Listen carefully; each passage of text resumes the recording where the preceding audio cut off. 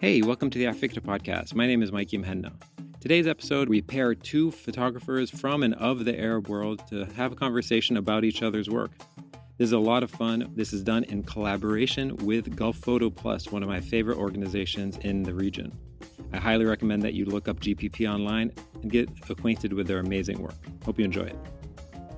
Welcome, everyone. My name is Mikey Mhenna. I'm just going to be doing the little introduction to HABJOUQA, and I'm so happy to be co-hosting another episode of Double Exposure with our good friend Mohammed Samji from Gulf Photo Plus.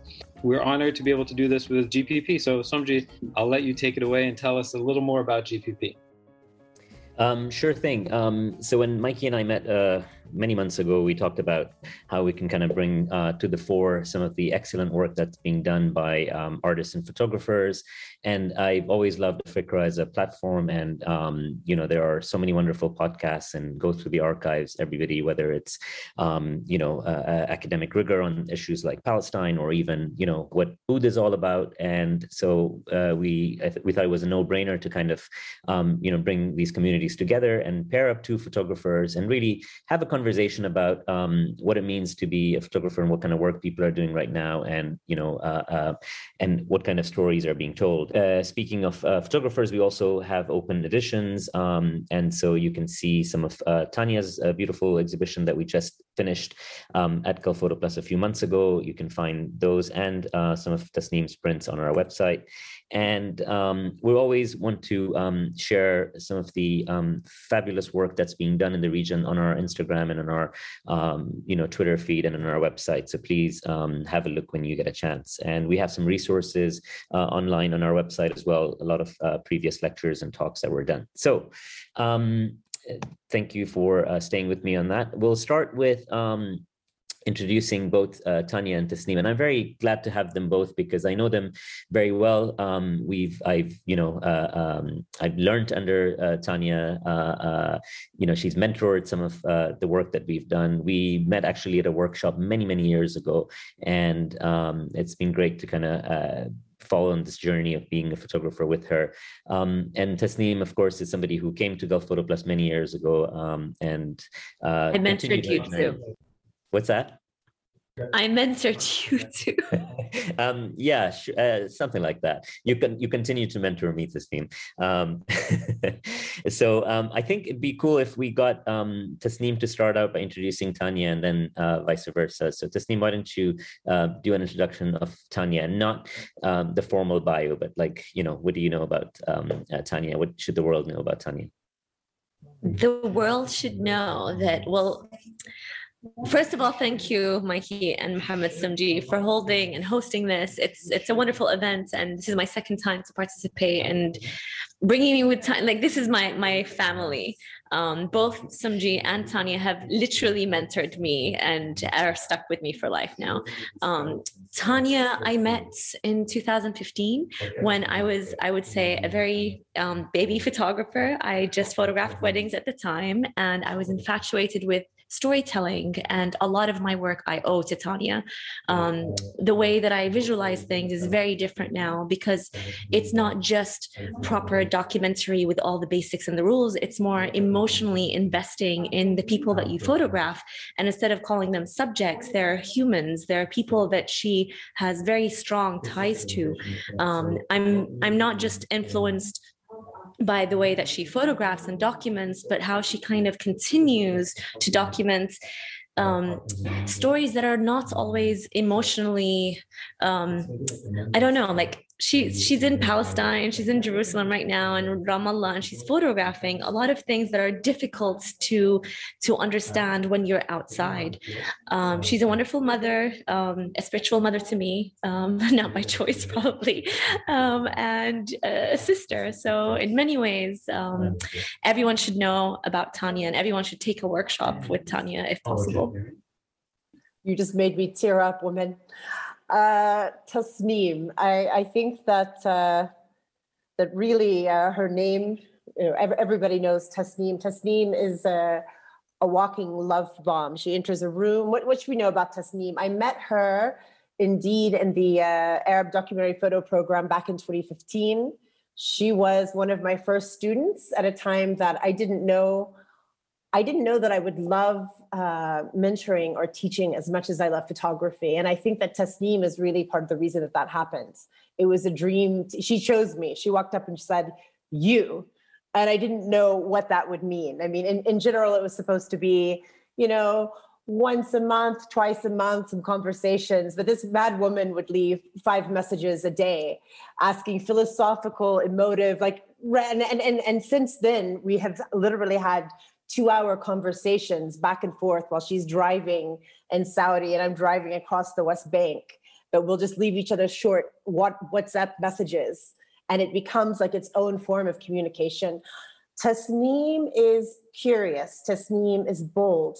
And Tasneem, partially to overcome, you meet her and her effervescence and you would think, oh, this is a woman who just moves with ease. But no, I think a lot of us are sort of wooed or seduced by her charm and her skin. But actually, we forget that she is navigating some really difficult situations and having to charm people who have fear, who have reluctance. And yet she manages to get people at ease and to open up in front of her camera. And I think that driving with her across Texas, where I witnessed her literally have the audacity to bypass a state trooper and then seem surprised when it pulled us over. And then, of course, her charm navigating that. So the charm and warmth, which is so much a part of who she is also, we shouldn't take it for granted. It's something that has inoculated and protected her and allowed her to navigate a very difficult terrain. So to my sister, Tasneem, really glad to be here with you. Fabulous. Thank you guys for those lovely, heartfelt introductions.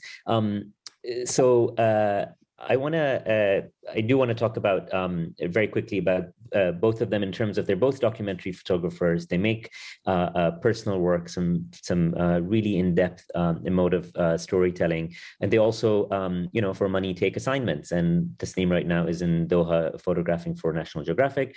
Tanya has just been working with the United Nations on a campaign to kind of bring stories to light with the Life with Dignity campaign in Palestine. And they both do regular work on this front. So I want to start by asking about the fact that you both live under very interesting political climates and contexts, and of course, Tanya in Palestine and Tasneem in a very fast, rapidly evolving country like Saudi Arabia with all the changes that it's been experiencing. And, Tanya, a lot of your work is about, the impact of occupation on Palestinians, or, for Tasneem's case, the draconian laws that limit women's rights in Saudi and the rights of minorities. And you both have sort of chosen to stay within these communities and experience what the people in your photographs experience. And, that's a big part of your process, feeling that pain, that joy and desire with your subjects. And again, that's a problematic word, as Tasneem said, and, but, you operate at an equilibrium with them and, work with them to kind of, have their challenges and their problems shared through your images and your texts that go along with it. Tell us about that process and how much of that drives your work. I'll start with you, Tanya. I struggled for years when I sort of broke the rules of traditional journalism and traditional documentary, because I was so dissatisfied with what I felt was a lacking representation and reality and lack of nuance.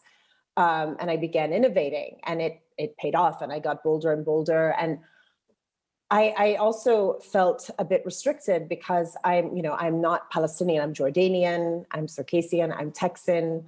I have Palestinian children. I was married, living here, but that innovation, it limited me because I felt like this is not completely my narrative to play with. So once I began moving more towards a collaborative role, that also liberated me. I was able to feel more comfortable, in collaboration, innovating that narrative. But it becomes a delicate balance, because the way it was put to me recently by an activist here is that I have skin in the game. He said, Tanya, you have skin in the game. We love having you here. We love seeing how you narrate. And I think at the end of the day, when you have skin in the game, when it's your reality at home, you can't help but become part of the story.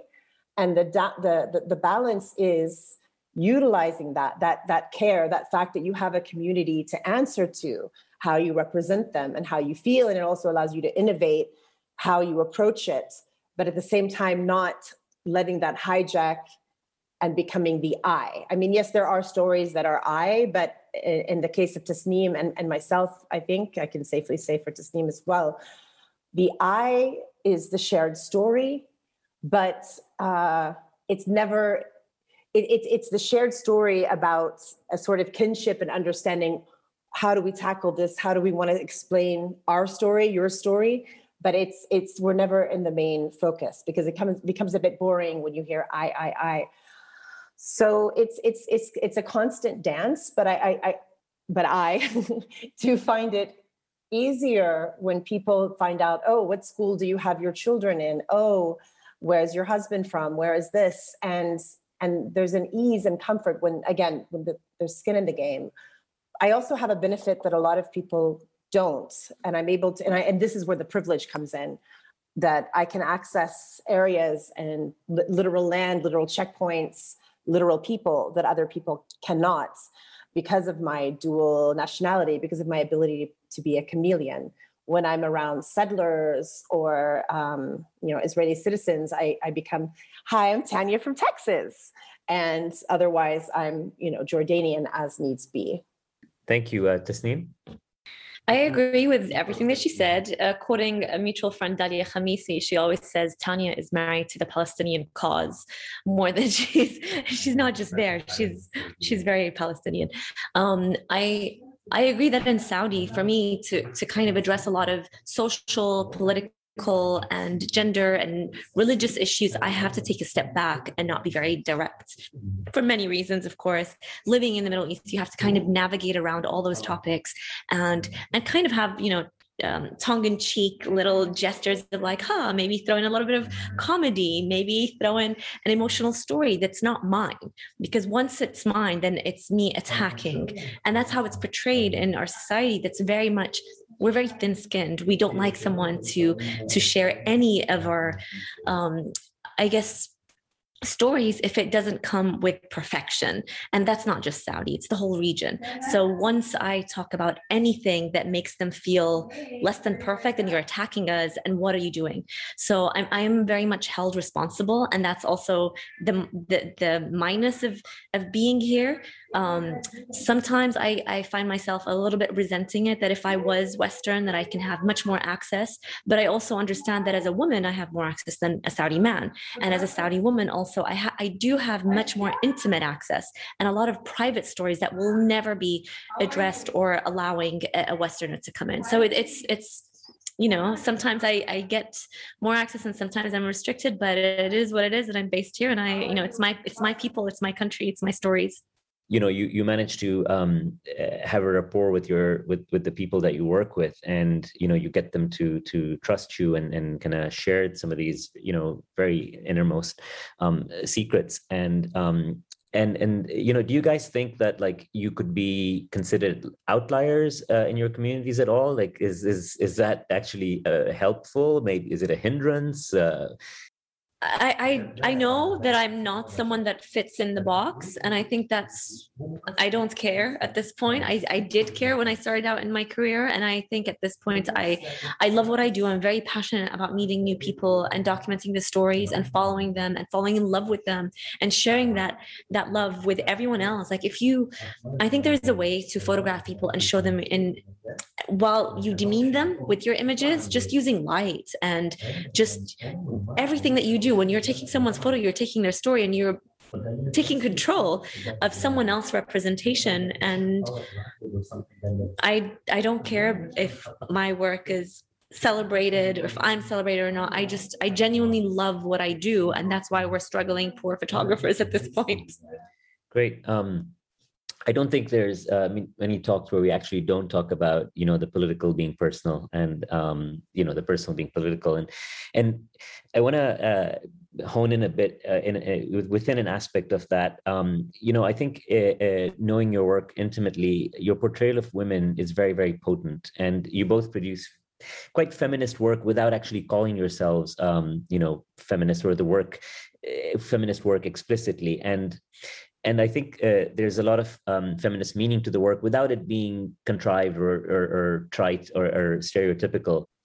So when I applied to the ADPP program and Tanya was my mentor, actually this idea was very much instigated by you, Mohammed. I remember this in Bangladesh in the Chobi Mel. I remember you sat next to me and you said, you're a divorced Saudi woman. You should talk about divorce, and also you're a wedding photographer.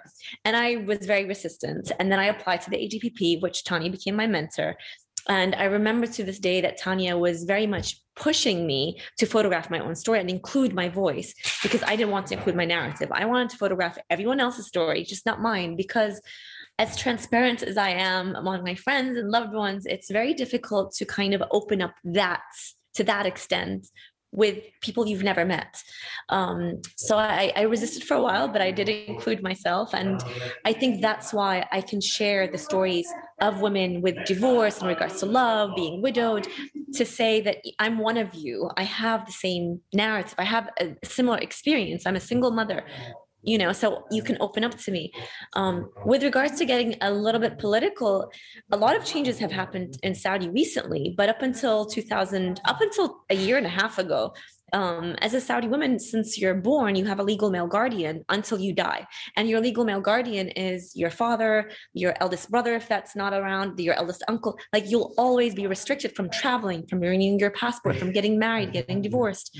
So that's why documenting all of these changes, I didn't know that these changes were going to happen so fast. So I'm very happy that I photographed that. I photographed women not being able to drive, and all those emotional restrictions are sometimes much more defined and much more strict to kind of go around. So it has to be personal. I can't say that I'm against, women not being able to drive, but I can say that regardless of women not being able to drive, they've still continued to being lawyers, doctors, journalists, etc. So in terms of the personal, in the years that we've had the Arab documentary photo program, which I think has been a game changer, and it's like a miniature MFA program in our region. And I think it's really helped put, along with Gulf Photo Plus, it has really helped put documentary photography in its rightful place in our region. And it's only rising. And in the years of that program, I'm always pushing my students to get personal, because, if you're just coming from a sort of outsider journalistic, are you really able to get something different that's already been narrated?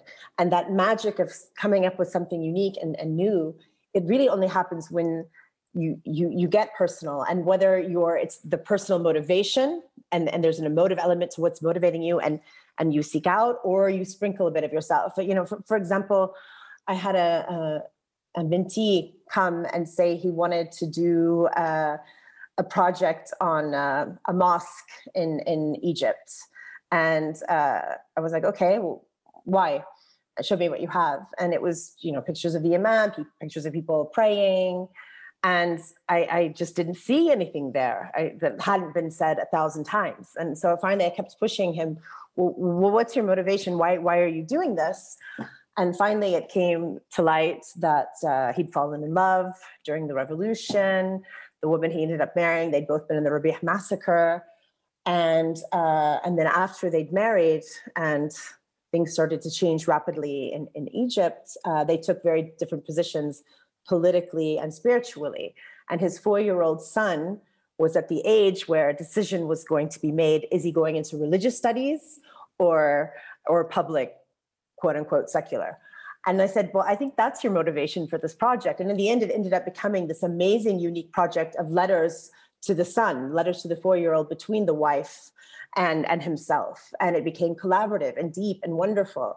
And I think that I'm always pushing students to go personal. And I think in our region, we have to, because our stories, you look at the documentaries in our region, every single one of our students, whether it's in Libya, wherever it is, there's always this sometimes horrific loss personally felt by the photographer, a great grandfather that was assassinated, on and on and on. Our stories are more complex. And so when you bring in the personal, it becomes almost a map to follow. And I think our stories in our region, when I show them to students in Europe and the US, they're always amazed, because I think we're coming up with a new way of narrating here to circumvent the literal political restrictions that we have. Great. I think I'd like to quickly go here. We'd asked you in advance of this call to share a picture of the other person and why you love it. So maybe Tasneem, you want to start by telling us why and Tanya, because Tanya doesn't know why, that Tanya doesn't know that you chose this, but why you like it so much, and then vice versa, and then we can end on that note. I find a lot of images from Tanya are very romantic, and a lot of them are just, they're very appealing visually, the color, the contrast and the movement. And they're just like, I want to know more about their story. This is the least one that I know about. And it's one that I don't remember anything sad. So that's why I kind of chose it, because a lot of her images are just heartbreaking and they're unforgettable. So that's the one that I chose, that I want you to share more about. That's funny that you say that, because this was one of the few assignments. It was an assignment with NPR on the Samaritans. The sort of, there's almost impossible to describe, the sort of lost 13th tribe of Jews, but they live in Nablus, and they're actually in the Palestinian parliament. They speak fluent Arabic. Very interesting. And I was given an assignment on one of their most holy days, and I had to arrive at 2 a.m. and walk through the sunrise with their scrolls and chants. And it was one of those assignments that you're bewildered in the best way. It's something new. And of course, there's this, for someone who's become quite cynical, there was this spiritual energy that was just seductive. And at the same time, there's a lot of jokes about the Samaritans, because for a long time, they can only marry other Samaritans. And there's a lot of, there was jokes that there was a lot of inbreeding, and that they all supposedly have really big ears. And then when I was there, I was like, oh my God, it's true. There was a lot of, and then a couple of years before, I don't know how many years exactly, they started to allow, I don't want to say mail order brides, they're not that, but women from former Russian communities to come in and marry, to diversify. So it was fascinating, because it was the men that were covered in the ceremonial robes, and the women, many of them were actually wearing short skirts, and they looked, actually, some of them like, not the Russian ones, but the ones that had always been in that community, looked more like Egyptian films from the 70s. And when I talked to them, they were like, yes, we like to differentiate ourselves from our Arab neighbors. It was fascinating. And while I was there, so there's always the story that you're documenting and you're capturing the magic, because the assignment was the ritual. So that's, for example, one of the images of just after the ritual, just after sunrise, when they were done. But then I'm always looking for the subversion for my own personal project, or what interests me. And I ended up becoming friends with one of the teenagers in the community who was into psychedelics and was giving me a whole other view. Tanya, why did you choose this one? What do you want to know about this? So I was looking at Tasneem's feed, and a lot of her stuff is weddings, bread and butter. And there was another one I almost chose of this magic, these 3 men walking through this sort of floral community with such purpose. But then I thought, well, at the end of the day, it's a wedding, and there could be a meta read, but I struggled. And then I came to this one, and I was intrigued because of her writing, that it was an assignment I wanted to know more about, because it seemed like an intelligent assignment, from a US publication, and I'll let Tasneem talk about it. So it was the basis of the assignment that interested me, and the idea that knowing Tasneem and knowing how this assignment, because I know the publication came to be, she probably had to go on the street and hustle. And again, it's difficult enough to get access on the street here. I imagine it's even more difficult in Saudi. And so just the amazement of how, the ease with how she's laying and trusting her. And then also to get a portrait. She really managed to make it a portrait. The eyes speak a lot. And so, yeah, it was the assignment itself. And you could speak a little bit about that, Tasneem.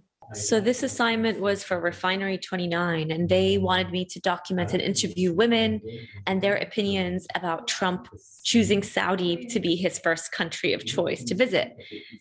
And it was everyone I interviewed was very anxious and worried, and they didn't want to be named because, you know, if our country is welcoming him with open arms, then how are we going to share our actual thoughts of us being very frustrated and angry and hate? I mean, everyone in the world should hate him. But this is before I even knew what trash he'll bring to the world. But anyway, so like I couldn't find anyone.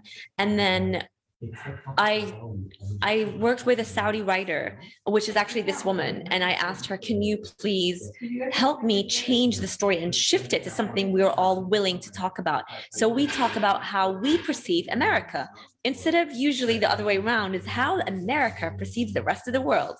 And I was amazed by how many smart, independent individuals were very much political and intelligent, and they knew more about America than what America perceives itself to have. So each of them have different and independent captions. And with her, I have even more middle finger photos that was like sent directly to Trump. But with her, she chose to wear the niqab, and we wanted to kind of flip this again, romanticizing women wearing the niqab and how everyone is usually fetishizing them. To be honest, when I post any photo of a niqabi, I usually get double the likes of a Saudi girl without wearing hijab, because it's like, oh, she's so pretty and she's smart. Oh my God, that's not how we perceive Saudi women to be.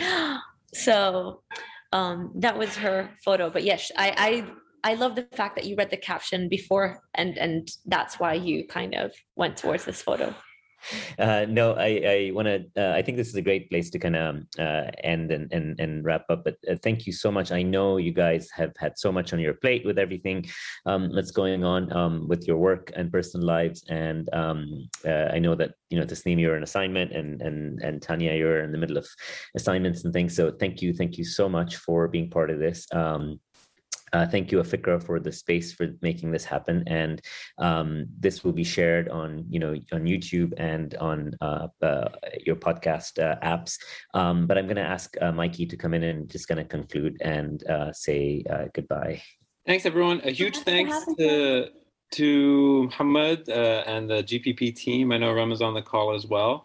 This is, for us, a dream collaboration. We love working with the GPP team. So if you don't already follow everyone on the call, please do so. Tanya and Tasneem's handles are what you would imagine them to be. And, I can put them up, actually. Yeah, if you put them up, that'd be great. And this will go up on our podcast feed and on YouTube in a couple of days. All right, everybody. Hey, I hope you enjoyed that episode. If you'd like to watch the full uncut version, go to youtube.com/afikra. There you can see the full video versions of these podcasts. If you'd like to learn more about what we do, go to afikra.com, where you can learn about our Zoom events, our live events in 30 different chapters around the world, our social media presence, and our podcast and YouTube stuff. You should know that everything we do is all towards a mission of converting passive interest in the histories and cultures of the Arab world into an active intellectual curiosity. By listening to this, you're a part of that movement, so thank you for being here. If you'd like to support our work, go to afikra.com/support and join the hundreds of people around the world who make this work possible. Thanks.